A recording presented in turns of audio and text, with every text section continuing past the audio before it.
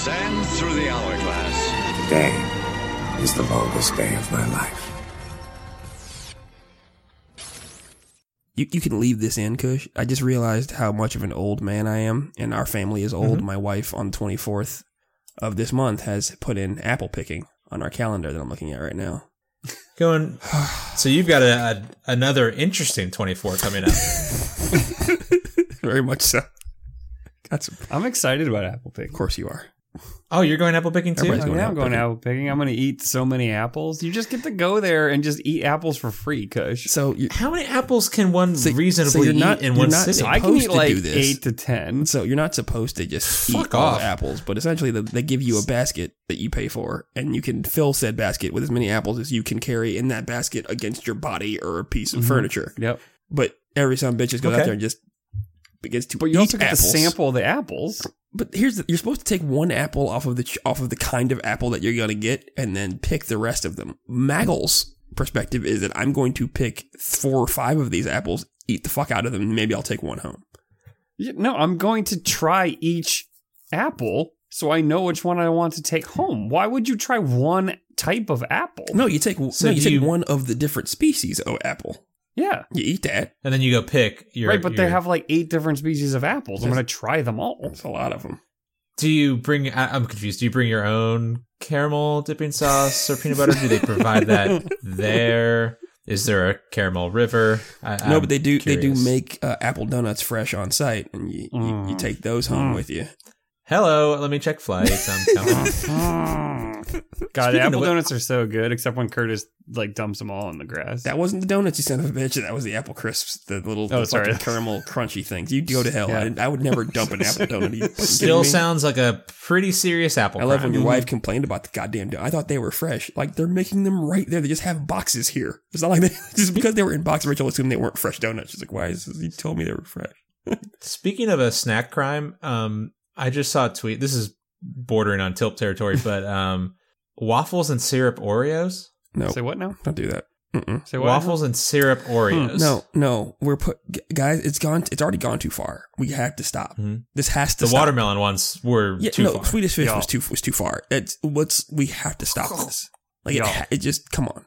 When I was in LA or Cali, this is all staying in, by the way. That's fine. They had at the thing I went to where they had the crappy barbecue, they also had a thing. It was a little stand called Cream, which was they had ice cream and they had cookies, and then you'd pick the ice cream and the cookies, and then they make a sandwich. But they also had waffles, so you could pick waffles and ice cream, and they'd make a sandwich, ice cream sandwich with waffles as the bread.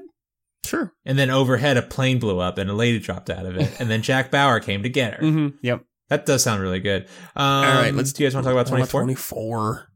Stay on topic. We'll do this. Let's do this. Come on. Welcome back to The Longest Days of Our Lives, a 24 fan cast. I am one of your hosts, Jack Bauer, super fan, Mike Cushing. And I'm another one of your hosts, 24 newbie, Curtis Perry. And I am the mole in CTU, Michael Howard. Wee, CTU shut down, Michael's the mole. So yeah, you guys want to talk about apples and stuff more? Mm-hmm. Or you just want to talk about the hit show 24? How about them apples? Yeah, well, we got a long episode, a lot to get through. I don't want to hear any of your fucking nonsense this week, okay? Cannot promise that. In fact, will not promise that, sir. It's gonna happen. Is there a Tom Hanks movie about apples? I believe that Thomas Hanks could play Johnny Appleseed, and that movie would make all the money. Anyway, move forward. Yeah, it probably fucking would. Anyway, guys, we are so close to it popping off.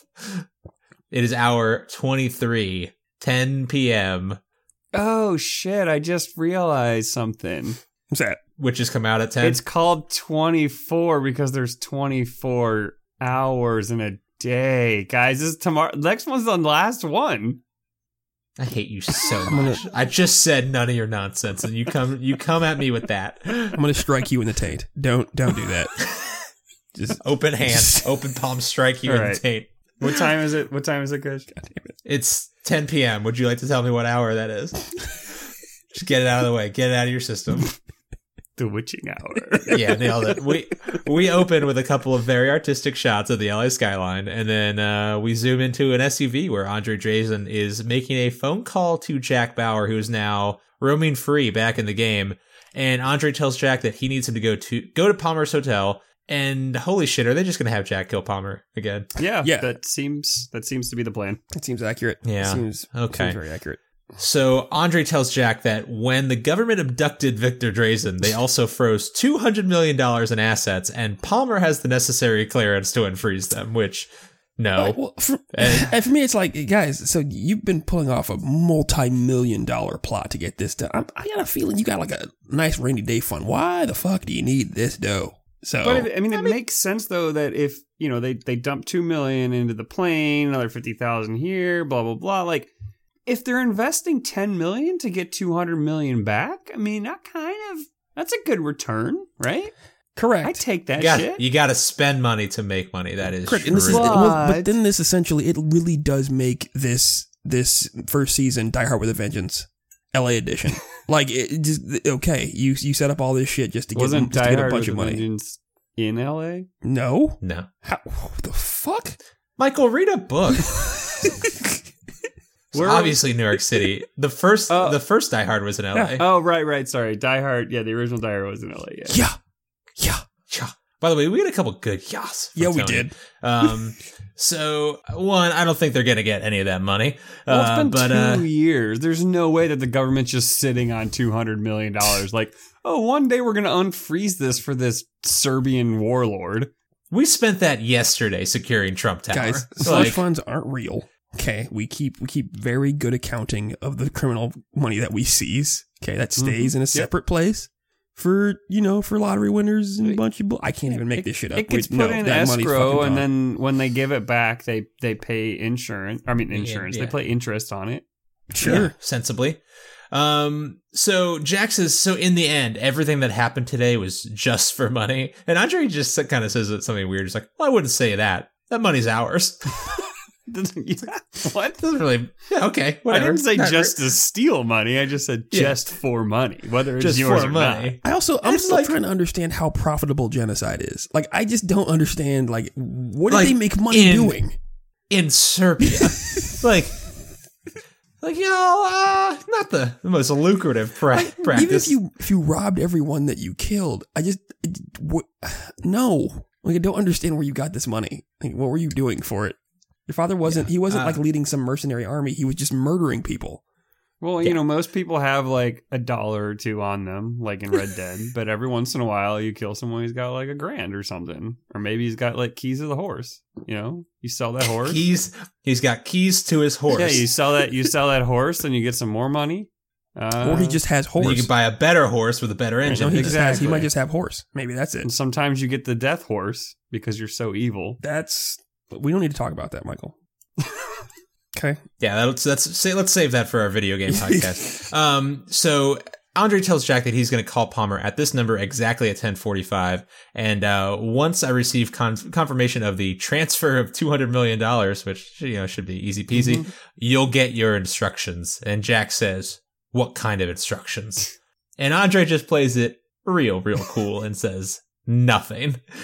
And Jack correctly guesses that they wanted to take out Palmer once again. Get a sly little smile from Andre. Yeah. Of course. That's why we let you go. That's why we have your daughter. We'll call you at 10:45. I trust I don't have to tell you what will happen if Palmer doesn't answer. So Jack stares dead ahead as he drives and finally clenches his eyes shut as he hangs up. And we cut to the Palmer suite where David is sitting. Guys, Palmer sucks so bad in this episode. Yeah, it's the worst. It really does. So David's sitting on a couch looking through some papers. Secret Service lets Patty into the room. The only sign this entire season that they are capable of doing their job. They actually stop someone at the door for a moment. But and then she walks immediately in. Show that they're incapable of doing their jobs. So it's okay. By the way, that comes up a couple more times in this episode. Does. It does. The one at the very end is the most egregious form of David Palmer on a balcony unattended in the entire show. But Patty wonders where David went, and he said he wasn't in the mood to enjoy the party. And she asks if there's anything else he needs for the trip to Dallas tomorrow. Yep. Tea. And then coffee, asks if David water. needs anything else from me? Just And what does he do? anything else? He hands her a key card and tells her to meet him in room Well, first, 907.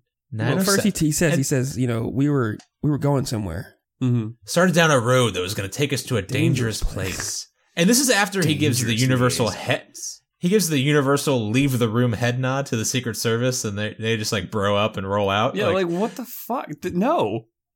I mean, these guys were probably there for Clinton. They've gotten the fucking nod before, okay? Yeah, that's fair. I just assume the Secret Service is in the room all the time for everything. No. Not everybody likes an audience. Well, actually, maybe they weren't. Maybe Billy C didn't give the nod. You stay right here. You boys want to watch? So I feel your pain. So she says, I know, I'm sorry we went down this road. He's like, are you? Sorry? And she says she's always been attracted to him. So he gives her the key card and says to meet me in 20 minutes. And she takes it and he says, I'll be waiting for you. And then gives like a creepy little smile. And then, of course, Sherry walks in and looks a little embarrassed to see them sitting like that. Mm-hmm. And they just kind of have a shitty moment that basically she says she's going to take Keith and Nicole to campaign separately for a couple days. And he says, I could use a couple days alone. He's such a piece of shit, right? Like this whole day has been him saying that he wanted to protect his kids and Sherry didn't understand. And when she gives him the opportunity to say, where do you think the kids should go? Right? As if to say, hey, you know, the two children you just used as props for your fucking election. Maybe you take them with you to go campaign more to show off how unified our family is. No, you fucking take them. I don't need them anymore. And like he literally just said in the last episode that he wanted to be present for every interview with Nicole and Keith, and that he wanted to protect them. He also and then clearly doesn't trust Sherry anymore. Right, but he apologized them with her for being a shitty father, and he's just like, no, he can fuck off. And why do both of them have to go with her or him? He's a bad father, Michael. And the part that really bothered me about this was, they talk about, each having a couple of days alone, and then he just says great and like picks up his papers and like just looks back down at them and like a clear dismissal of her without saying anything. And he does that. It's like the fifth time he's done that in this season. And like, that's a real dick ass move. He's a real dick ass. Yeah, that's true. So. He is an arrogant son of a bitch. Anyway, we'll get to more of Palmer being an asshole. I'm saying so. I mean, at this point, I'm kind of rooting for the Drazens. Like, best case scenario, Jack kills Palmer, they kill Kim. We get a season 2 of Jack breaking out of prison for 24 hours. I'm pretty good with that. Yeah, no, I'm rooting for Sherry. I'm rooting for Sherry. Like the hit doesn't go through on Palmer, but Sherry is just like, you know what, fuck it, and she just throws him off the balcony. They Or did. Sherry is the mole in the whole operation, and she becomes president. I And believe she says, "Look at me, look at me, look at me. I'm the president now." Yeah, I believe in 0406, Senator Carnahan from Missouri was elected, and he was dead. So they gave the office to his wife, and she was reelected. So Sounds good. Fucking why not? Your Yeah. nominee is gone. I'm right here. Well, speaking of gone, we get a tiny clock at 10:06. Please take a drink. And we see Sherry leaving the room, and we cut to CTU, where George Mason is in his office with Nina Myers, saying that they have to, 1, assume the only way to find Jack is to find Drazen, and 2, the only way to find Drazen is through Alexis. And since they just lost Alexis like massive idiots, they now have to find him again. And George suggests running computer simulators to find them. Now that he's like, I also played The Sims when I've lost something important. I get what he means. So he's actually trying to run simulations of different routes you could take from the last location they had them at to more secure locations. Yeah, satellites first, right? too. Yeah, but it took them 45 minutes to trace half of a phone call. How long would it take to get one computer? Like, it's just going to be like a guy in Microsoft Paint, just like, I think he went right. Especially in 2001. Yeah, it would have taken them a long time Jesus. with their ability to do that. They're horrible. I'm convinced they don't even have broadband there. They're on dial-up still. That's going to take forever. Well, Milo's ass is nowhere to be seen, so I don't even know if any where of the them fuck actually is know how Milo? to use a computer. You know where Milo is? You know where he's at, don't you? Dead? He's with fucking Rayburn. Eating those pastries. Mm-hmm. On the loo. Yeah. The only guy with broadband was the dipshit NSA agent in New Orleans. That was the only guy with any sort of connection speed. Yeah, from a bar in New Orleans. And with his flip phone that he just stuck onto his laptop. So Nina paces around and George gets a phone call from Jack, who has the dumbest conversation of all time. Basically just tells George that Drazen let him go, but he can't come in. But please tell Terry that is okay because she's probably worried. But if Drazen calls, don't let him know that we talked or it could be bad for Kim. This doesn't make any sense. I feel like Jack was trying to like secretly tell them information without telling them information, but he was trying to warn them. He was trying to warn Palmer. I get because that's what I was mad suspicious of this call. I thought for a second that it was a fake call because this is the only time that Jack called in and they didn't show Jack. They just showed them listening to him. And I was like, this is a conversation you could piece together from words that Jack has said over the phone this entire day. And just make it sound like It's also the only time Jack's he's carried. called George and Correct. not just directly to So Nina. I was like, is this a call from Drazen? Yeah. Is this a call from somebody else we haven't seen? I mean, there's a bunch of killers still running around, but I was suspicious of the call. I mean, and Jack at this point knows that there's a second, or he has an inkling there's a second mole Correct. in CTU, right? Okay.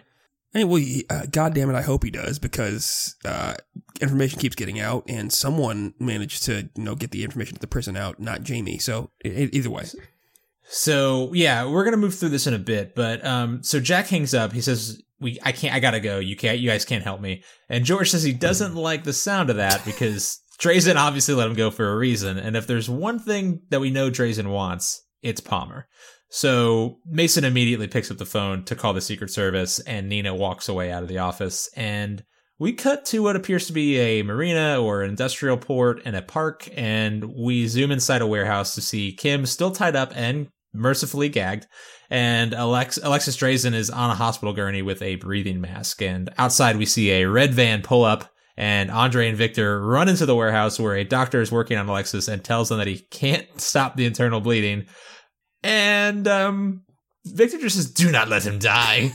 And Alexis has a touching moment where he just pulls off his oxygen mask and says, "Father," and then just dies. I thought for sure that doctor or whatever he was going to get murdered. Oh, yeah. I thought he shoot him in the head immediately. Yeah. But I believe, and Kush will know why this is, I believe that the Angel Castiel saved him because at that moment he was created. So his he was his reborn. grace allowed that doctor to live. And Ascended. the touching moment overall. I just, Almost did not allow Kim to live, though. true. Yeah, so what happens now? Well, hold on. I got a question here. Yeah. I don't have relatives that speak other languages. Michael, you do. Mm-hmm. Yep. It amazes me that at their most touching and poignant moments, the Drazens just speak fucking English. Yeah, that doesn't really happen. Yeah. No. Like they speak. I've English, always found unless- that's unless when it's- people are most passionate. No, unless though. It's when they they're speak in in their military second operation, language. unless they're trying to hunt something down, they're speaking English all the time, and I don't understand it. Yeah, no, that's not what happens. When you're at your most stressed, you don't fall back on your second language. That's just wondering. I figured as much. I just didn't have a case study in my own life. So thank you. But Victor's been in America for 2 years. He's All of 2 years. You're right. yeah, he's assimilated now. Well, Victor's been in America only talking to American prison guards. Yeah, So, I mean, it makes kind of sense. He might have his he probably Serbian hasn't might be a little. spoken Serbian. That is why his in 2 accent years. is such garbage. That Yes, makes yes. sense. He It's starting forgot to how go to do away. it. Yeah, yeah. It's starting to go away. Father, now. you forgot a real Serbian accent. Very yes. Yes, I did. It's been in this American gutter talk for too long. I only watched Star Trek for 2 years. He has a really good one later where he says do nothing. Yeah, It's like probably one of yeah. my favorite Victorisms. It's good. So Victor closes Alexis' eyes, and Andre says, "First Mother and Martina, now Alexis, it's Bauer!" And he runs over to Kim and puts a gun to her head, and Victor has to stop him because they still need her. Andre drops the gun and walks away, and like, hey, Andre, my man, not sure how they do things over all Serbia way, but here in America, you go around playing with a woman's heartstrings in order to assassinate her boss, you get got, okay? That's not on Jack Bauer. That's on your brother. Yeah. He didn't also, have to. Why? Go ahead, Michael. I say Kim is just hanging out there. Yeah. Like, is anyone else guarding her besides the doctor? We're going to find out some key information on their plans for Kim a little later. Yeah, real weird. But they She's may just sitting think there. that Kim has the mind of Kim. So it's fair to say that they didn't really need anybody. Good point. I mean, to be fair, they've been watching her for probably at least a couple of days planning this. And all day with Gaines and Rick. I think they're fine knowing Kim's not you would gonna. think, like, for me, if I'd been watching Kim, all I would do is I'd have brought along at least like a 20-year-old, 22-year-old, like emo Serbian looking dude who just wants to talk Like about a his hot problems boy. to Kim, and Yes. she'll fall in love with him right there. Yeah, then she doesn't even try to escape. No, she never. That's She would perfect. literally have to come back to get Michiko and be like, "I'm sorry, you're in trouble, aren't you? No, I will kill you if you stay here. You don't want to do that. You're in too deep. It's all there. You're so much better than this. You're smart and you're funny. Good looking. Well, we cut to commercial at 10:10. We cut back at 10:14, and we open up with Patty standing next to an elevator, checking her hair in a compact mirror. And according to the elevator, she's going down. So Sherry walks up, and she sees Patty, and she asks her Secret Service detail to wait a moment as she goes to talk to Patty privately. So Patty's still touching up her makeup as Sherry confronts her. And by the way, Sherry's looking like smart as hell in like a pink suit, Yep. with pearls, Yep, like a Just looks mouse. good. Patty tells Sherry that David wants to see her tonight, and Patty just says, "I feel uncomfortable with all of this." And what happens here? You guys want to walk me through this? Do you feel uncomfortable because you're going to be sleeping with my husband, or do you feel uncomfortable because I'm aware that you're going to be sleeping with my husband Yeah. And consenting to it. consenting? Yeah, she says, "Oh, he wants to." So Patty tells Sherry that, yeah, he says he wants to meet me, and Sherry says when, and Patty says tonight, and she goes, "Oh, well, he didn't waste much time." It's like, what, you thought it was gonna happen like earlier in the night? Now tonight is too quickly. It's like people don't understand the conceit of this show and that they only have 2 hours left to get things done. It has to be tonight. Yeah. Nothing's going to happen in Dallas tomorrow. No one gives a shit, okay? I won't learn about it until season 3. No, that fucking needs to go but yeah, down so- tonight. So basically, Patty has a conversation where the gist of it is Sherry saying, "Hey, do this thing and get me some information. I want And you report back to me. and report 'Cause- back to me." And Patty saying, "I'm gonna fuck him, right? Yeah, I'm gonna have to get it in with him in order to get this info." Yeah, so there's a couple things. So Sherry just says, "It's important for David's career that I have his full confidence. I don't have that. I want you to get it and report back to me." And Patty, get out of that. Nothing good happens for you in this Right. situation. No. Even if you get that good dick, you probably won't. And none of this ends well. Even if David is happy with this situation, eventually he can't have you as his mistress, really. I don't know. Maybe he can. I mean, you why ain't seen not? Scandals, Kush? Yeah, I guess. I haven't. So Sherry just says, "I never said I'm okay with this, but I'm willing to accept it because it's necessary." And the elevator door opens very slowly, and Sherry just kind of tilts her head at Patty and says, "Your elevator's waiting," and walks away. It's time for you to go down. Time to go down. So they walk away from each other. Patty's standing against the wall, and we see Nina Myers talking to someone at Secret Service to make sure Palmer has additional security, which they say they're already doubled up, which seems unlikely. As she's finishing up on the phone, Tony butts into her conversation to tell her something important. So she hangs up, and before she turns back, he just starts tapping away on her keyboard, using her computer. I'm like, this is a secret government agency. You don't get to just prance up to your boss's computer and just start Googling shit. People do this constantly at CTU. It's nonstop. Yeah, but fuck. Oh, can I just use your computer? If somebody did that to me at my office, I'd be fucking pissed. I'd be livid. Yeah. I've had somebody try to do it before, and I'm not. So somebody they came around my desk and was like, "Let me show you." Fuck you.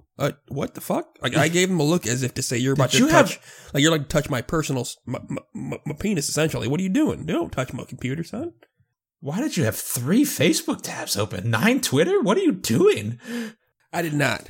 There was a couple Espen, maybe. Sure, in a Slack chat with a bunch of doofuses. But other than that, I know those I was idiots. clean. You know. Anyway, yeah. So Tony decides. Also, here's my thing about Nina's call with the Secret Service before we get to that. So they're saying they don't have the people to spare.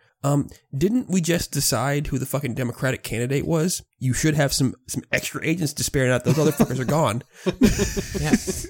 Spoiler alert, the guy named, you lost, bro. The guy named Hodges ain't going to be president. Yeah. Sorry. You lost, Kick bro. him to We're the out. curb. You don't need protection. Yeah. But what about my family? I think we're okay. That would be great if that's how it happened. It was like America just proved no one gives a shit about as soon you. as you- Listen, 80% of Maryland showed up to tell us to go fuck this guy. Michael, I'm pretty sure it's like within a day or two. Financially, it has to be that way. It has to be like, okay, peace out, bro. Nice knowing you. Yeah, like who gets Secret Service? How do they decide that? It's if you're a high profile candidate. So like Obama got it and Hillary got it in 2008. And then like I think they gave like John Edwards like one dude, something like that.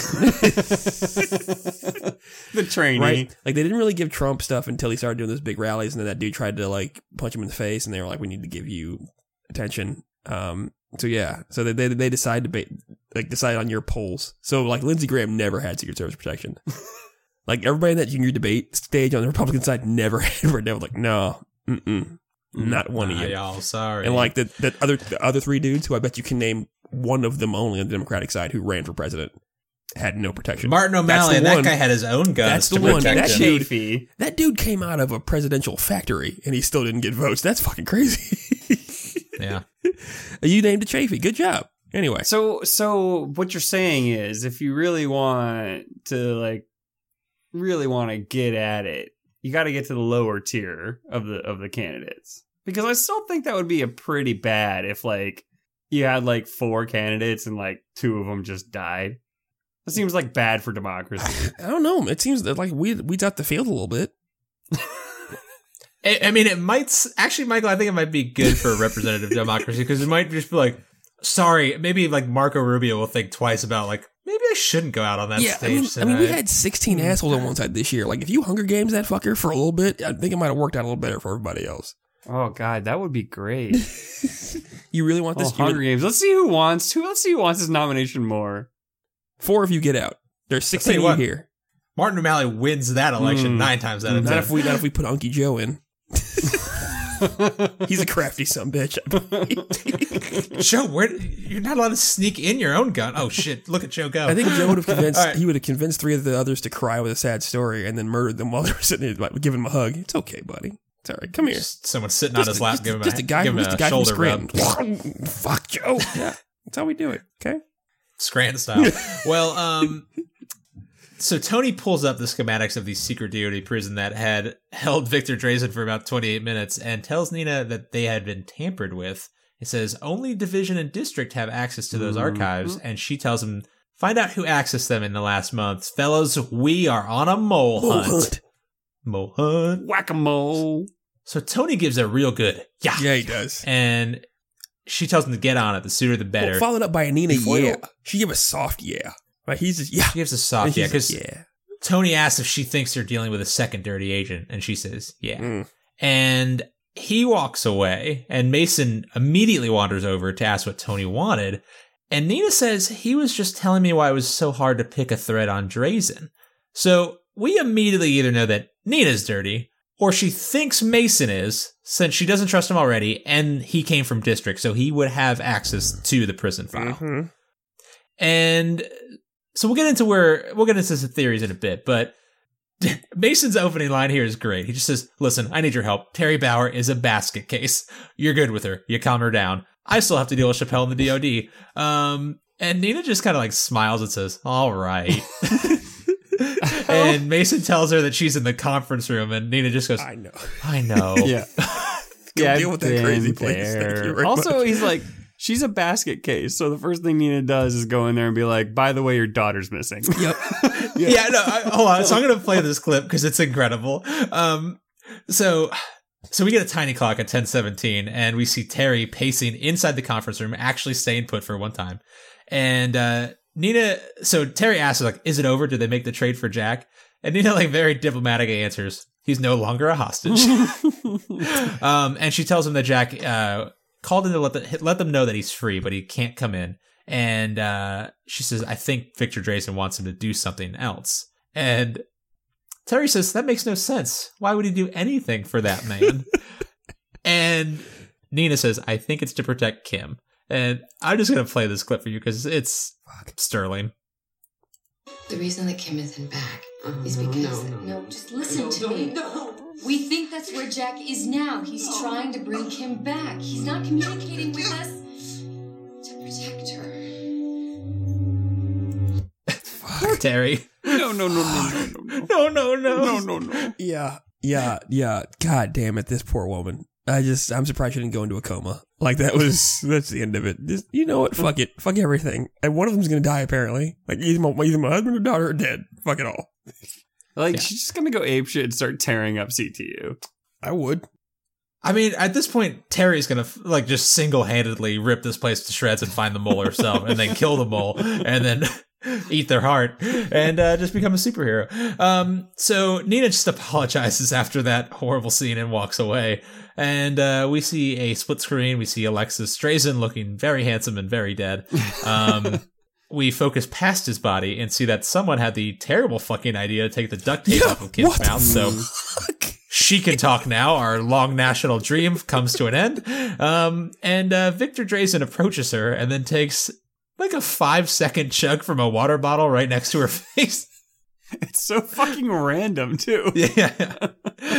And Kim asks if my dad does what you want, will you let me go? And Victor Drazen just stares at Alexis for a moment and then, without any discernible accent, just says, we will see. Yeah, what happened to we will see? Yeah, it didn't come through that time. Yeah, we'll see, I guess.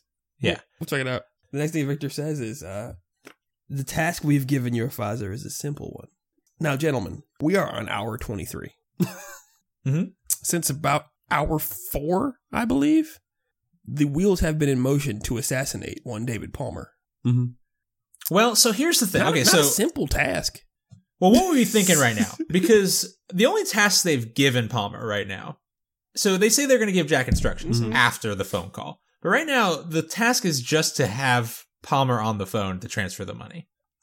Do you guys smell a rat on that at this point? Yeah. The task is a simple one. Oh, so to free up $200 million of confiscated criminal money. From where exactly? The CIA. So it was a secret mission that only a certain select committee in the Senate knew about. Completed by a task force assembled of special forces, NSA, and CTU agents that only one man knew about the members of. So we're just going to free this money up because some senator who now is the Democratic presidential candidate calls and says, do it.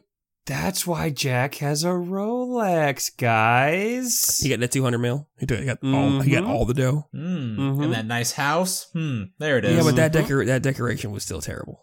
Let's not forget about all the money statues. Can't buy taste, man. Fuck, it's true. Yeah, it's true. It really is true. Well, so we cut to a phone call between Jack and Palmer, which basically is just Jack telling David that I need to see you right now.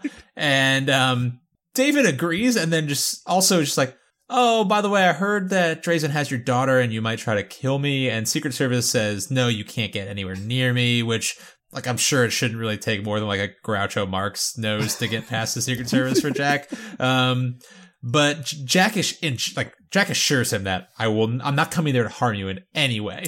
And Jack just tells Palmer that this is just about money. And that they've given him an untraceable scrambled phone so they can talk to Palmer at 10:45. I'll tell you more when I get there. Just let me through.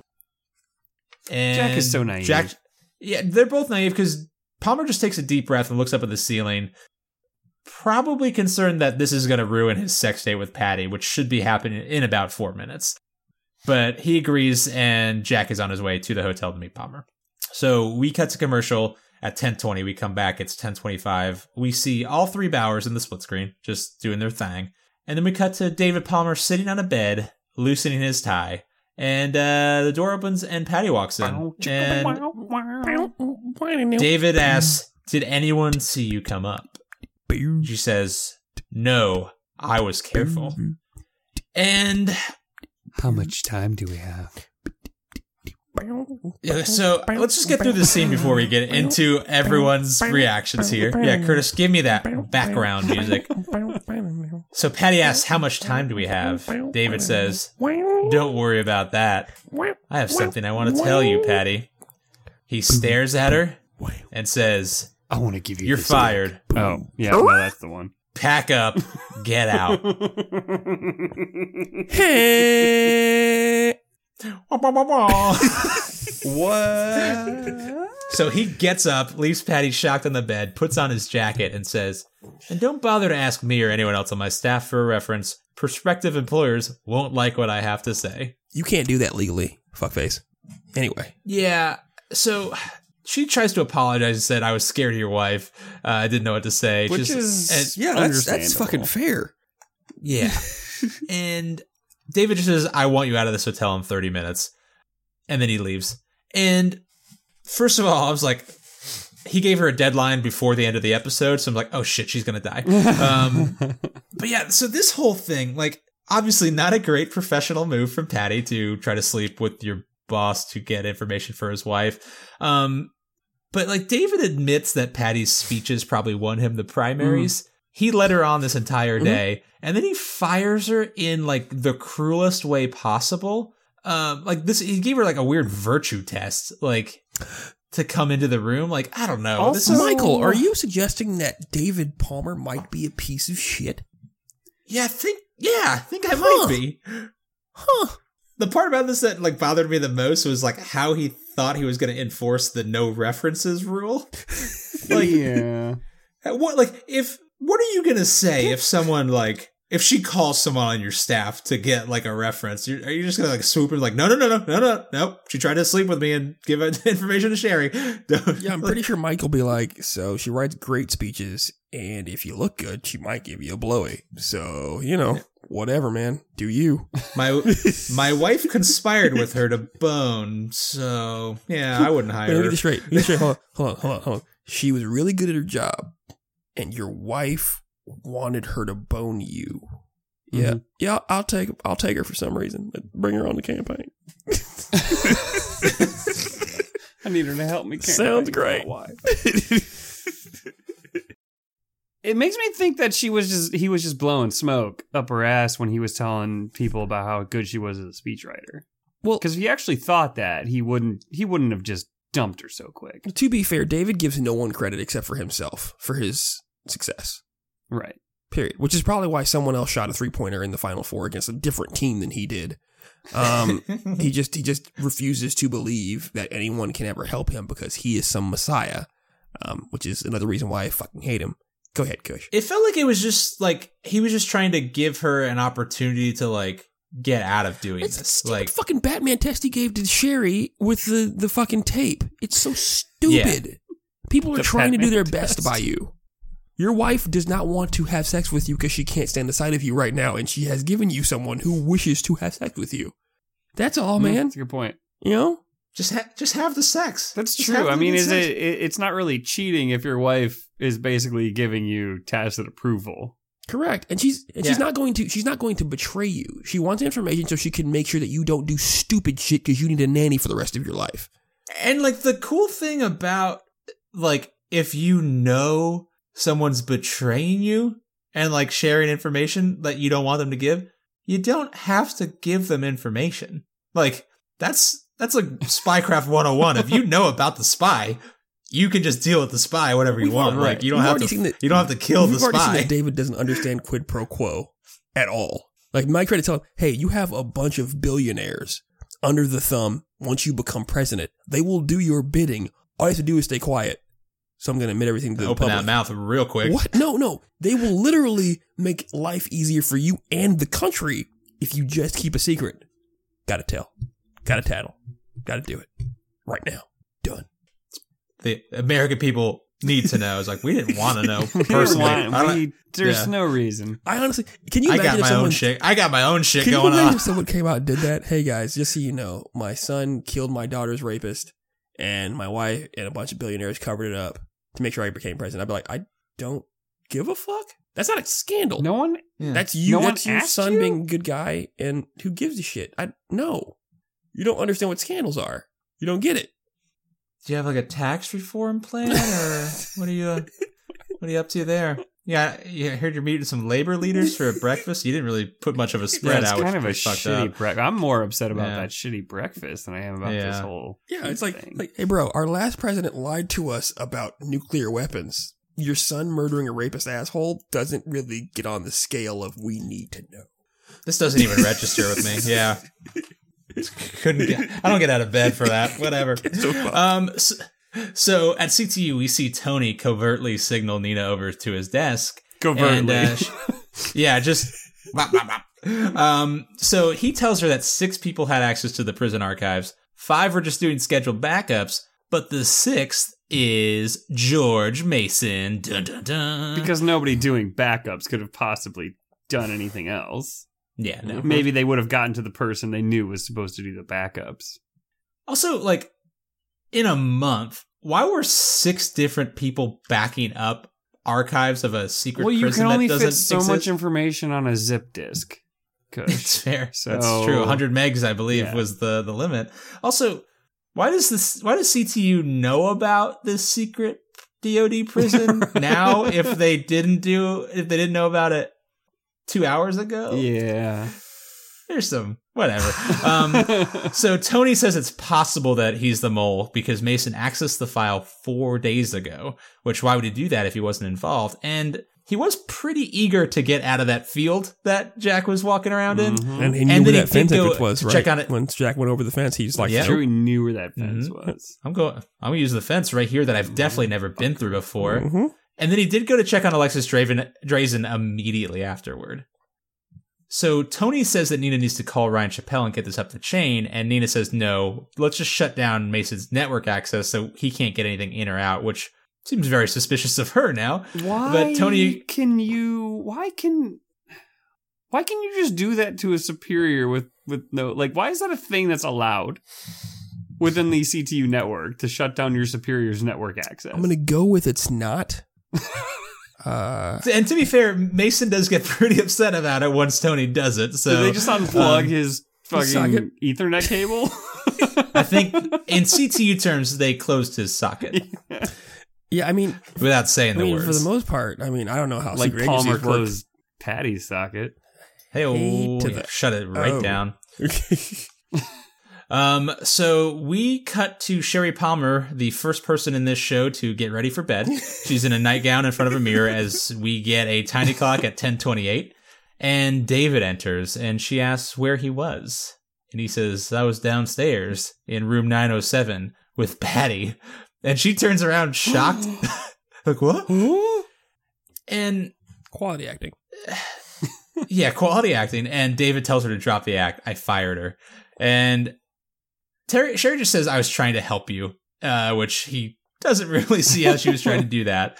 And they kind of go back and forth about how Sherry says we're acting for a higher purpose. We are going to be in the White House, you and I am as much a part of that as you are. Don't even try to deny it. But I don't need the limelight like you do. And he accuses her of sending her to spy on them, which his voice does go above a middle C here, so please take a drink. Just basically, they're trying to portray Sherry as like this power hungry person, and will do anything to get power and all this other stuff. But like, what it basically does is it just highlights how much of a prick David is, and how Sherry actually understands what it is to be in politics and to be the president of the United States. Like, shit's gonna happen, and you're going to have to deal with it, and you can't just run to the fucking press every time you get upset about it. Yeah, this is I mean, it's a Hillary Clinton allegory, right? It is what it is, because at this point in time, I think she had run for Senate, or was going to pretty soon. And everybody kind of knew what kind of person she was behind the scenes in the White House at the time Clinton was in power. So it's just showing this potential first lady who knew essentially what she needed to do to get into office. To get her husband into office, and then to also get power herself, and trying to let David understand that, one, you didn't get here by yourself. There was no way you were going to, and no way you have. You need to appreciate what we're trying to do for you. Everybody's kind of holding your hand to get you through this process. And two, don't think for a second you're gonna then turn your back on everybody once you get into the White House, because it seems like David wants to do that. He wants to just like get there up there and be like, okay, I did this. Now everybody who got me here, Carl, Sherry, maybe Mike, you can all go fuck yourselves. I'm the man now, and I don't need your help anymore. Which, if he did that, David Palmer would ruin the country in about 2 months. Yeah, it's about right. So they go through that whole rigmarole, and David tries to, get all tough and say, that she doesn't understand what's going on. And Sherry essentially just, waves him off with a goddamn smile because he's useless. Go ahead, Kush. I'm sorry. No, yeah. And Sherry, Curtis, to your point, Sherry just says, if you cut me out like you threatened, you're going to fail in every single way. Mm-hmm. And before they get into it, a very, very, very young looking Secret Service agent knocks on the door and tells David that Jack Bauer has just arrived. And David tells Sherry that we're not done here as the agents let Jack into the suite. And David just tells him it was very hard to convince the Secret Service to let Jack up. It should have been impossible. Correct. Yeah, literally impossible. That's the one thing. So this is the only guy who could kill you right now. No, he can't come in the room. Period. Mm-hmm. Yeah. Maybe we could talk on the phone. But he said it was important, guys. We're good. Thanks. So what's even more absurd to me is after what happens next, Jack is in charge of the scene now. Because, okay, they know Jack was in custody. He called CTU and said, there's I'm still under their control, basically, because they have Kim. They called Secret Service and told them all this stuff, and then Secret Service was still like, no, it's totally cool, you could leave. It's probably fun. Right, and it kind of reminds me of, I don't know if you guys ever watched Comedians in Cars Getting Coffee or whatever, Seinfeld. Yep. The one with Obama where he lets him drive and they try to leave the White House lot, and the Secret Service is like, no, I don't care if you are president, you can't leave. Yeah. You can't just go. You sure as hell can't drive, bro. And he was president. Yeah. Yeah. Palmer's just a nominee, not even a nominee yet. Mm-hmm. And then, so they allow Jack to hand Palmer the one thing that he has, the phone, to get the phone call from Victor Drazen. It's a flip phone. How bad could it be? Yeah. So David reiterates to Jack that I don't have the authority to transfer those funds. And Drazen knows that. And he also knows that the U.S. government has, to everyone's point, already spent the $200 million during the last 2 years. They spent probably it in 45 by seconds. Yep. And David says, to be honest with you, I don't think that's the real reason he's calling. Mm-hmm. And the phone rings as he says that, and Jack holds it up to him and asks him to answer. Which doesn't. And didn't they say they were going to call at 10:45 exactly? Yeah, and it is Correct. 10 minutes before that. Okay. But the phone rings, and Jack holds it up, and we cut to the warehouse. Kim looks on, her hands are tied, and we see Victor Drazen holding a wired device with some sort of glowing red lights on it. Always a good sign. And David slowly takes the phone and tells Jack that he'll do what he can, and he picks up and says, "This is Senator Palmer." And Drazen says, "Must be nice being reunited with your friend Jack Bauer." And David repeatedly asks, "What do you want? What do you want?" And we hear a low electronic hum, and the device in Drazen's hand slowly shifts from green to red. And what happens next? So Jack finally gets it through his stupid fucking head that the two things that he knows that they wanted was money and then him to kill Palmer. And he's finally got it through his head that number one isn't going to happen because of all the reasons we already talked about. So number two must be what the phone call's about. Well, you forgot number three, too. They also want Jack dead. Jack dead. Right. Right. So, hey, what we need you to do, Jack, is hand the phone to Palmer and then give him a big old hug. Big hug. Just a big and hug. Maybe kiss him a little too. If you could both put the phone to your head, that would be you both listen. We want to talk to both of you at the same time. Very So important. Jack grabs the phone from Palmer and as he's saying they know, or he says Victor knows you can't get the money, grabs the phone, throws it at the balcony, out the balcony? Out the balcony because the door's thank God open? the balcony door is always fucking open. And then he dives on Palmer as the explosion happens, rocks the hotel room. Rocks the hotel room. We cut back to Jack covers Palmer and we hear Kim squeak, to the Drazens. But I realized, Michael, to your point, like, I think Jack is just a toddler, or not even a toddler, like a newborn infant. He can't see things unless they're directly in front of him. So he had 25 minutes of driving over to the hotel to think this through. He knows how the government operates. He's probably confiscated money. He did confiscate money from the dirty agents earlier in this season. Like, he knows that money is gone. Yeah. He knows that Drazen wants them both dead. He knows the only vehicle to do that at this moment is probably the phone. What he did not know, though, was that you could pack a flip phone full of enough explosives to blow up an entire hotel room and still function as a phone. That's literally what I have written down, Michael. Thank you. Because they pretty much make a phone the exact size that it needs to be to fit all of the electronics in it. And so you don't really have room for plastic explosives. Correct. You did forget about the laptop that contained a full sniper rifle and also functioned as a laptop. I guess that's true. Here's the thing. People always forget this, and it's always hilarious, right? I need everybody to understand this. Plastic explosive and C4, they don't do anything by themselves. You need a detonator, which causes an actual explosion. A detonator would not... I don't understand how they fit any of the bomb in that phone. Just any of it. It's got a super large battery pack. Don't worry, Jack. You only need it for an hour, but I'd like to have 15 days of battery on my phones at all times. But yeah, I just realized Jack has no object permanence. Like, he can only realize like a full plot if it's staring him directly into the eyeballs. Did Jack hear the sound? Is that, or were they playing the sound from? I think sound was for us, or for the viewer. Okay. Because otherwise it took Jack way too long to figure that out.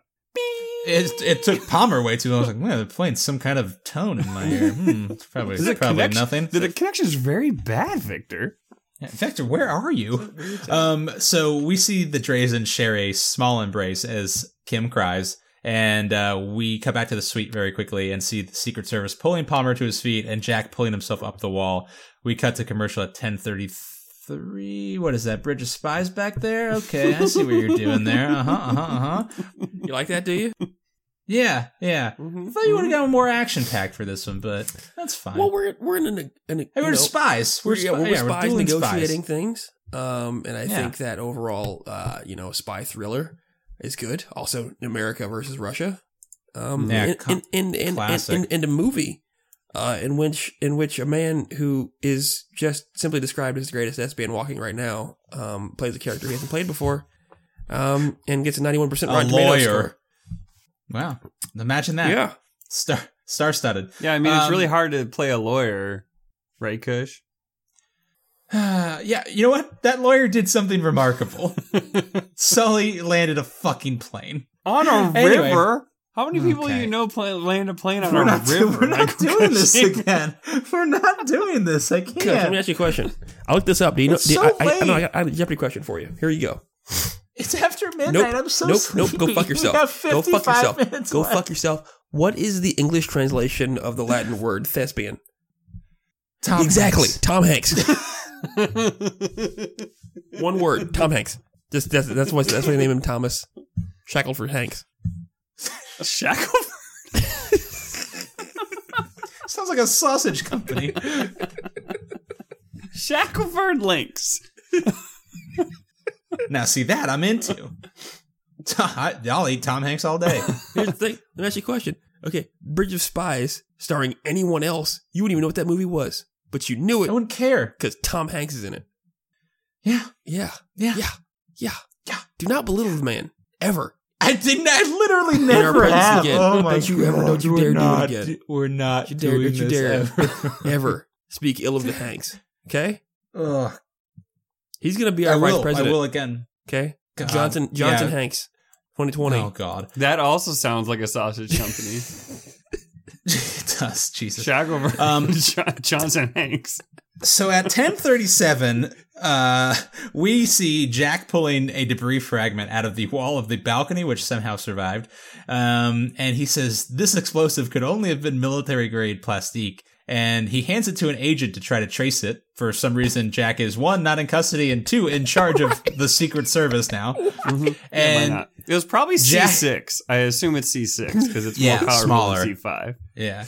So Jack walks back into the suite, and the agent walks along the balcony for a couple seconds, and we see him pass David, who is standing unguarded on the railing of the balcony again. And at this point, please just shoot that fucking guy. Also, the balcony literally just had a bomb explode on it. It might not be structurally stable. Totes safe, bruh. He's okay. Probably avoid the exploded parts. He of the just room. had breakfast out there a few hours earlier with his family. Everything's all right, man. Yeah. He's good. It's fine. He's gonna be okay. Well, speaking of his family, Sherry runs into the room panicking, asking to see him, and Jack is there. And David introduces her to Jack as the man who saved his life twice today. And she says, the man who put your life in danger. He says, Sherry, please. Yep. And so the couple things happen here, and one of them, this is probably the only moment in the show where I didn't like Sherry. This is a rough one, man. I am gonna do something, Kush, that Curtis, how about you go through it? I can't believe I'm gonna do this. I'm gonna agree with David Palmer. Mm-hmm. Yeah, no one likes that. Fuck. So Jack explains the situation. Essentially that these horrible terrorists have his daughter, and that in order to keep her alive and to try his best and do everything he can to get his daughter back safely, he needs them to believe that David is dead. So he wants to leak a story that David has been killed that gives him the opportunity to go save his daughter. And Sherry wouldn't let that happen because it will look bad for David's political career. Yeah, I mean, it's like the middle of the night, though. I mean, like, no one's going to notice for at least a couple hours. I mean, yeah, you can... Yeah, the East Coast is asleep. It's 2 a.m. right now on the East Coast. Also, I mean, even if it wasn't for Jack's daughter, like, this is just a smart move all around. Correct, because then they'll stop trying. Keep them safe. Right, you can at least have an opportunity to get them. They don't know they didn't kill you. They think they did, so go for it. Like, here's the thing. Like, I respected Sherry when she was looking out for her kids, but this Machiavellian level of horse shit to just overlook someone's child, that's a little far. Like, we all know Kim sucks. She doesn't know that. She doesn't know that Kim is the Highlander, right? She doesn't understand that she has an immortal shitbag on her hands. She thinks that this is just the child's going to die, but David will be president. That's pushing it, Sherry. That makes me dislike you a little bit. Basically, Jack says he's never been more serious about anything in his life, and Sherry just says to David, this can't happen. You can't keep playing games with the public and expect to keep their trust. And, like, I don't know, it seems to be pretty solid on that front. Yeah. Okay. So David just looks at Sherry, tells her to go downstairs and get the kids and talk to no one. I mean no one. And as he says that, Jack walks away. Sherry kind of looks betrayed, and Jack walks over to a Secret Service agent and tells him to gather all the agents who have seen David alive and the Chief of Staff, Mike Novick, and tells him to lock down the suite as soon as the kids arrive. Because apparently Secret Service takes orders from CTU people who aren't actually working under a provisional stat. What the fuck is going on here? Guys, I'm going to go to jail in an hour and 20 minutes, but right now you gotta trust me. Listen to me. I just brought a bomb into the suite that almost killed the person you're protecting. It's okay. It's okay. But I need you to listen to everything I say and do as you're told. All right? It's okay. So Jack tells David, I'm sure this is going to work because it has to work, which is that's the dumbest usually thing not That's not how things work. That's not. Nope. 60% of the time works 100% of the time. Yeah.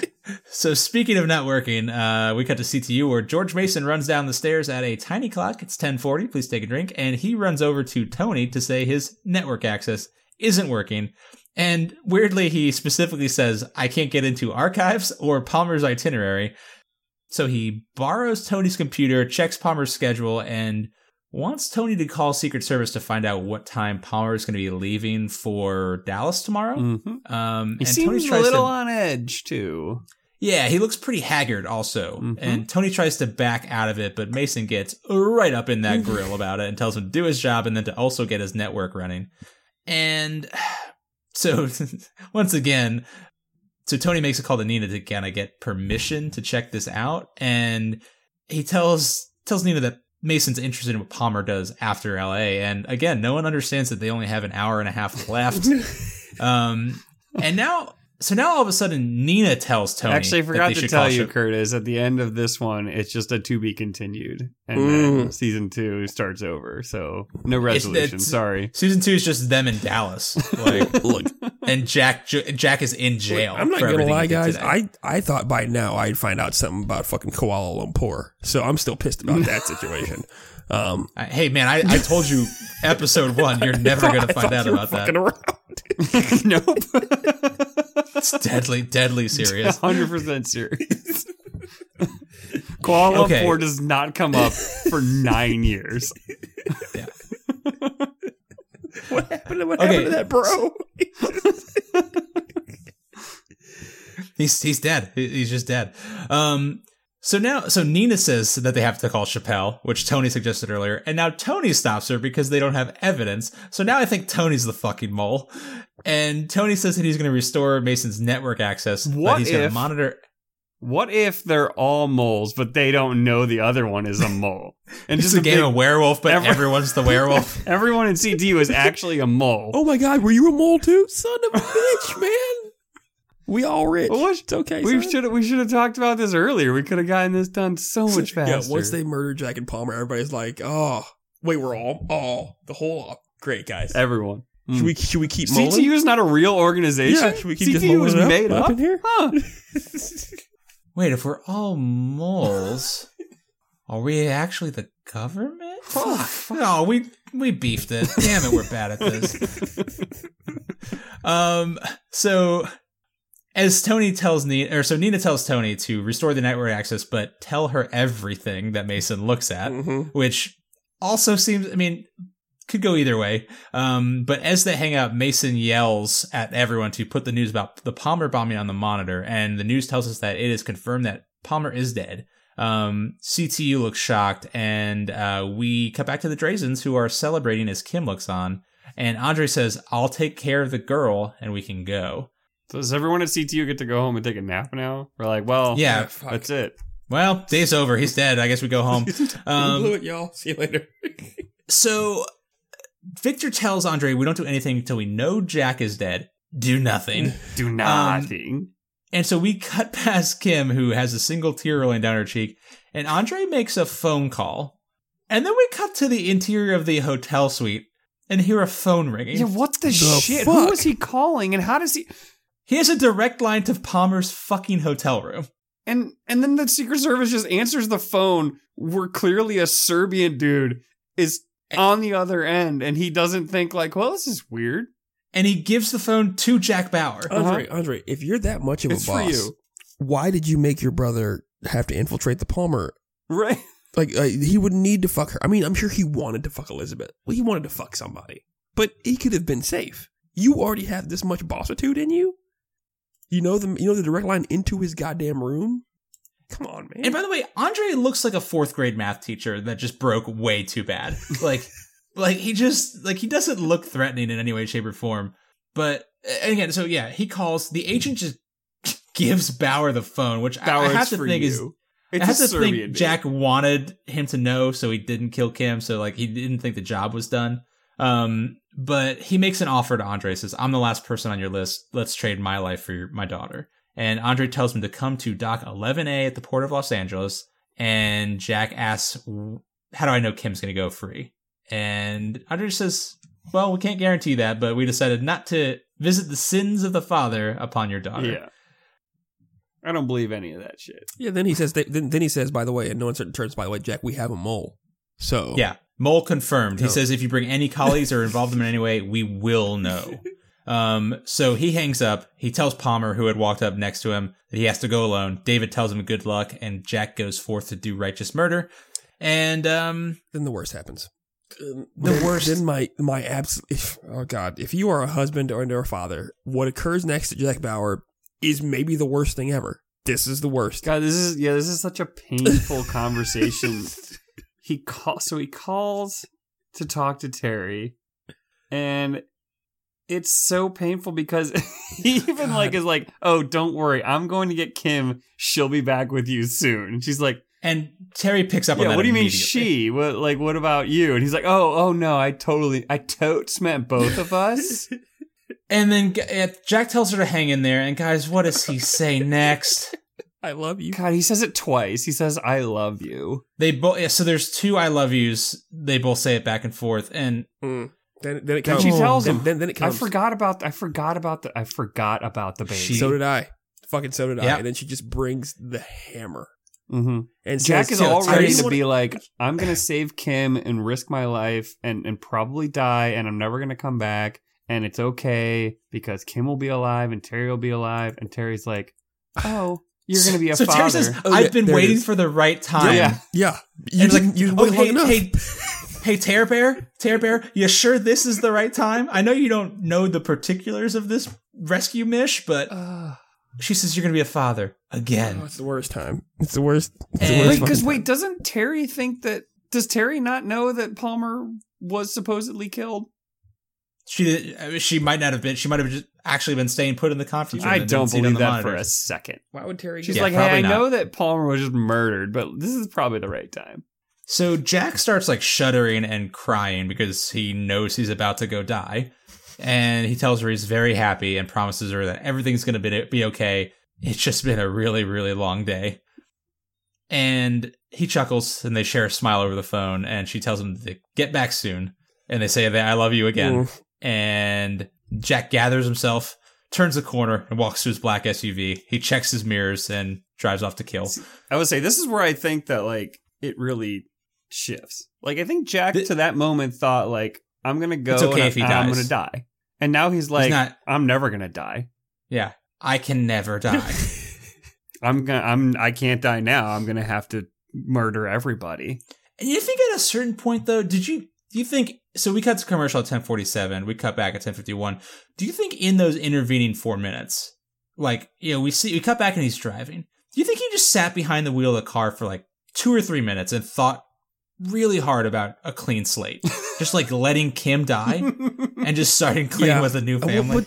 I mean, she did say this is the second chance we've been wanting for. He should have been like, yeah, you're right. You know what? We could try this all over again. Yeah, I mean, Kim was a dud, obviously. So guys, we fucked up, Terry. You know, we did it bad. Well, we're gonna do better. Round 2. yeah, Toad's gonna have a smart kid this time. Try you harder. can't have one that dumb twice. Well, no, you fucking can. Like the Menendez brothers exist, Yeah. but still, like you can give it a shot. Give it the old college. Hope that maybe better diet, extra sunlight. I don't know. Kim's the worst, but either Maybe way, some Baby Genius movies or something. anything you can do, anything you can do to not have another Kim. Or imagine if you have another Kim though, and you don't have that Kim around, because then you can just put new Kim with old Kim. Like, watch this. Both of you will probably be dumb into something. I don't know. Whatever. Don't be that. Well, speaking of shitty kids, Andre and Kim have a pretty dumb talk about your dad's a bad man. Andre's story He's time a is good guy. horseshit. Like, I don't need to hear your Yeah, goddamn tales about your sister, like, who you probably were in love with. You little fucking. Ugh. Although Yeah. Andre's line I thought was pretty good, where he says he's talking about, you know, his sister and his mom dying, and basically has a little exchange with Kim where he tries to tell Kim that her father's a murderer, and she says no, my father's a good man, and he says no, he killed my sister, and she's like no, he wouldn't kill innocent people. And he said he said it was an accident. But when a man goes halfway around the world to set off a bomb, he is responsible for any accidents that result. Which I thought was pretty good. But did he do That's that a though? fucking- Did he press that button though? Yeah. I mean, he was in charge of that shit. What the fuck? He was trying to kill Victor. Okay, he didn't press the button. If you were the leader of also- a firing squad and you don't fire a shot, did you kill the dude? Yeah, by the way, you don't get to take the moral high road after blowing up a plane. I don't Oh, care. yeah. Fuck you. It happened. I could give half a shit about your sister. Just, yeah, whatever. So yeah, that mopey story time didn't do anything for me. But so back at CTU, Nina and Tony are running up the stairs to Mason's office, and Mason turns around and tells them that Palmer survived the explosion at the hotel. And Nina and Tony both appear to be 2 different brands of shocked. Tony seems professionally confused about the news report. Why would they tell CTU if they know there's a mole in it? Right. I thought Jack would give that instruction to tell no one. Yeah. Secret Service don't let it out of this fucking room. They're Yeah, really bad at their jobs. So to be fair, though, if Mason knows that and Drazen doesn't, we know he's not the mole. Correct? We always knew G-Mace was a dog. Okay. Yeah.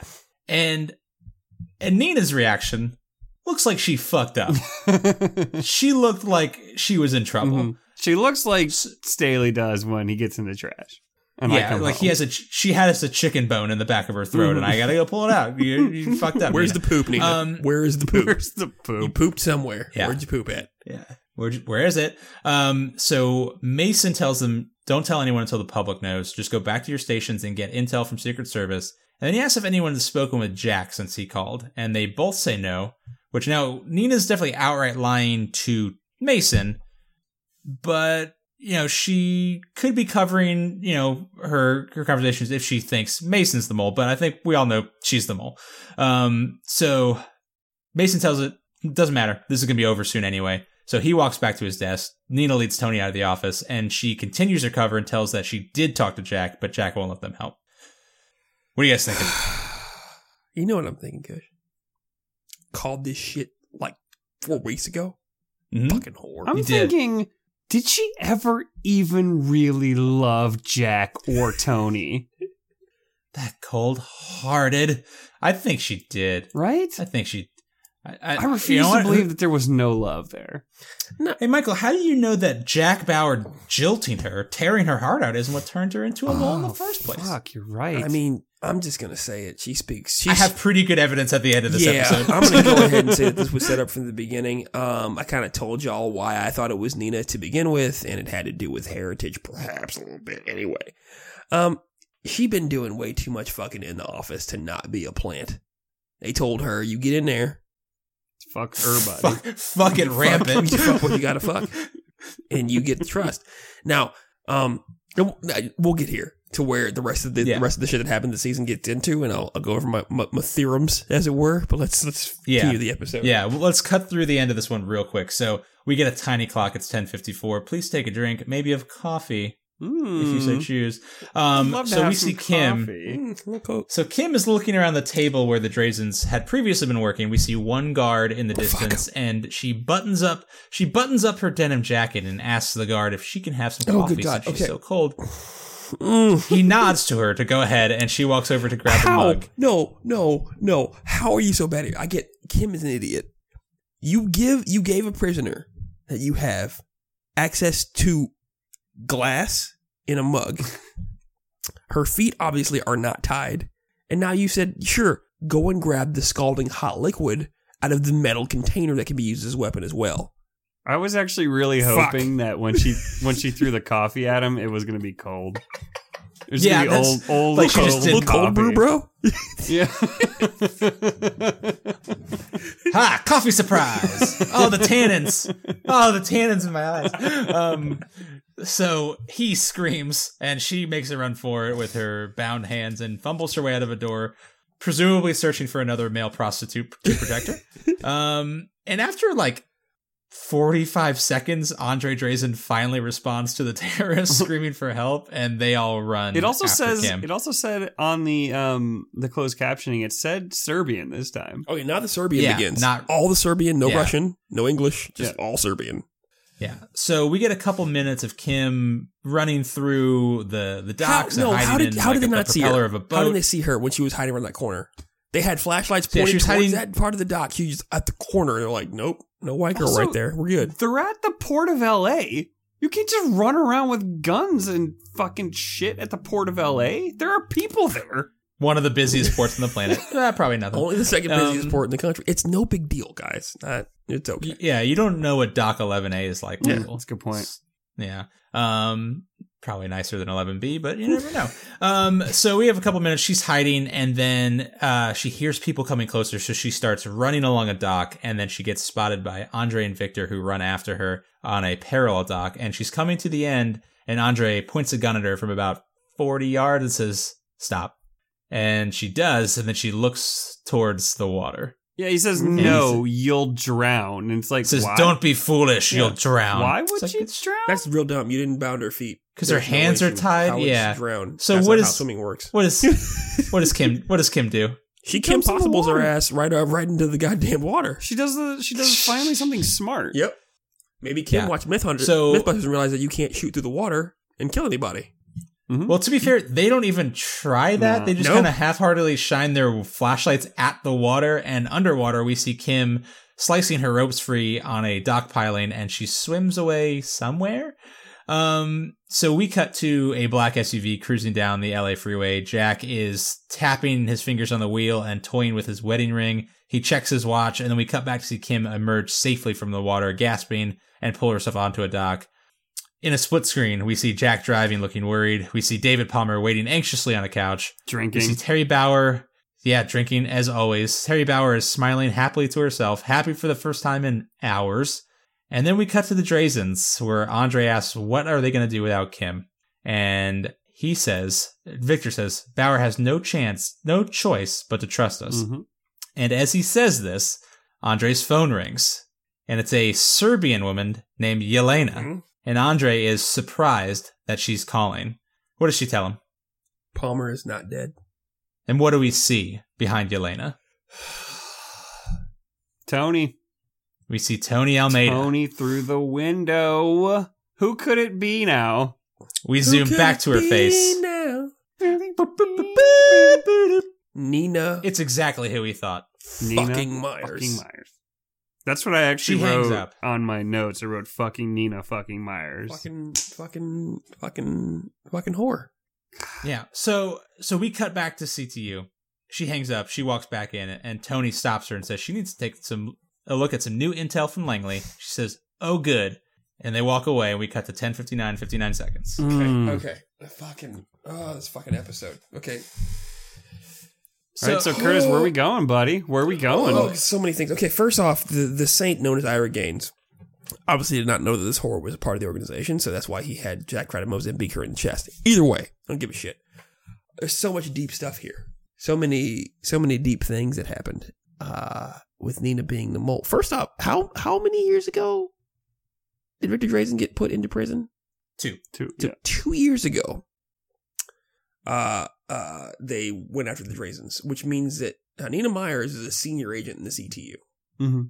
I'm assuming it takes more than a year and a half to get there and to develop. So she's been in CTU for a while. Correct. I think they said six Correct. years. So she was a part of the Drazen organization well beforehand. She's probably of Serbian descent of some sort.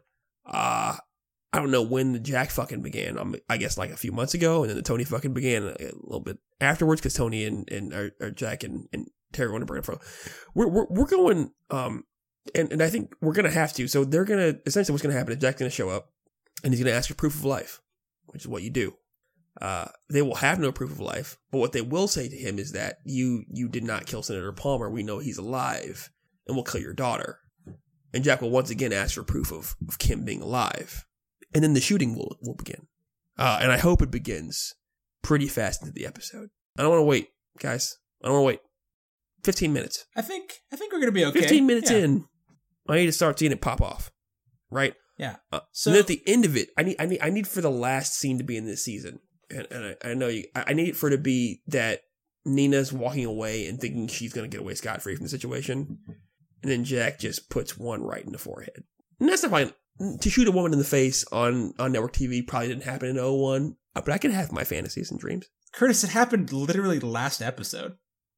Victor Drazen shot the Luminor's daughter right in the son dome. of a bitch. Literally right son in of the a bitch. forehead. Son of a bitch. But that's Dennis Hopper. That's okay. I mean, they didn't show the bullet enter. Yeah. So I was very curious about the name Yelena. I thought it must have been on purpose. I tried. First of all, Yelena is not a Serbian name; it's a Russian name. Yeah. But there is a Jelena, which in Russian, Yelena means light, possibly like a hunter or like fire, which hunter is kind of a weird one. But in Serbia and Croatia, it can sometimes mean deer or stag or fir tree. None of which makes any sense. So I'm wondering, Fir tree. I'm really wondering why the name Yelena. It seems so intentional. Perhaps Terry has not taken up, or has not taken up on. I'm sorry, not Terry. Nina has not taken up on the waxing trend. amongst the ladies, as it were. She is violating. She's in violations of the grooming standards. I hope. I mean, she's probably the only woman in the show right now that has a halfway decent haircut. So, I mean, I don't know. No, she doesn't. So no. Nina Jamie joined Jamie had a decent 7 haircut. years ago. Jamie had a decent haircut. Yeah, That's the only. She's the only And one. so I think at this point, I'm kind of thinking Nina's more of like a mercenary kind, almost like Mandy. She's just kind of. I think she sells her like your services. Oh, to certain people. services. Not herself. That's just for her. But so you joined a government agency to then sell your services as you need to. I think it's she's her goal is to keep herself safe because like there were plenty of times already through the, and we can do a recap episode I think of this season, but so we don't have to get too far into this, but like Nina was definitely playing both sides. Like she helped Jack a number of times. She did throughout this. But she's only so much of her. Do you but think so she's much of her only help helping? made Jack so dependent on her and her alone. Right. Right, and she has to keep him alive because he is the one that they want to kill Palmer. Right. So Yeah. So it's hard to know Well- where she's trying to actually help him or where she's just helping him because it helps her. Hey, Kush, That's I fair. changed my mantra on this show. yeah. I don't trust. You I don't trust trust everybody. nobody except Tony. Hey, see, you came around. I told you. I knew I you still would. would punch him in the face if I saw him, but I like his style. Is it because of the patch, the soul patch? The face punch is because of the soul patch. Like change your face, I'll take it for you, Tony. Just shave it off. You don't need it. Nobody needs it ever. Just get rid of it. But otherwise, I've grown to love your because it seems direct to the point. It's a man who knows what he wants in life. You're just his fast action of going to save Terry when obviously Chris and the doctor could not do it. He's a man of action, a man who does his fucking job. He does his goddamn job. I told you. His superiors told him to shut down George Mason's access, and he did it immediately. He does his fucking job. Nobody else does. Guy gets things done. Now, G. Mace pulled off a Jack Bauer detective leap to figure out that Jack wanted to kill David Palmer. That was impressive. But I think G. Mace is still a bit of a douche, and mainly because he took money from I think it was a drug dealer that Jack discovered that he took money from. So Yeah, you think that comes back at any point? Probably not. Probably not. But he still sucks a little bit. But yeah, I trust Tony. Milo's gone. He can go fuck himself. And Nina's a dirty. Oh, are we gonna get some Nina Mandy action? No. Ooh. Nope. Only in our dreams. Yeah. So speaking of rearranging faces, you think Drazen dies, or you think Jack apprehends him? What? Again? No. If there's a live Drazen at the end of the season, I'm gonna be pretty upset. Okay. I don't That's want. fair. There shouldn't be a single Drazen alive. Like, why would he need them? I mean, Jack is a lawman. They don't at have the end of the intel day. that he needs. What the fuck does he need them alive for? That's a great point. Like, what are they gonna provide? Wipe the egg off of the DoD's face. Like, oh, thanks, we got him back. We won't lose him again. Promise. We did run out of Blue Diamond Phillips. So Oh, fuck! Don't remind. Oh, shit. I forgot about. Damn it, Kush. We've lost so many. Sorry. We've lost so many good people this lost a season. lot of good men out there this season. We lost Ira. We lost LDP. Kim. We lost Kim. The Jack Bauer that could have been. We lost. Well, we lost Paulson. Well, fellas, it's Curtis. To your point, I think it's about to pop off. It best. Next episode. It best pop off soon, son. I'm not gonna lie to you. You guys, It's I have definitely heard- going to pop no, off in no. the next Guys, 30 I have been to hearing 45 I have been minutes. hearing for fucking 15 years about how awesome Jack Bauer is and how, how he's a murderer and how Kiefer Pilot Sutherland is a pirate. Right? And what I'm seeing right now is he's a dude who's killed maybe 4 people this season so far. I think it's 12. And who then cried about his wife telling him, that she's pregnant just because you're about to die. He's yeah, what a real baby boy. he's a little bitch. What I'm seeing. Like I told you, it's the Jack Bauer origin story. And Kush, it's not 12. You can't count the goddamn 12. Okay? There's no 12. Maybe 4 or 5. Maybe. I don't count the people that blew up by the Jeep because Rick had a hand in that and Rick is terrible. So I mean, Rick just handed him I his don't gun. care. He had a part in it. All right.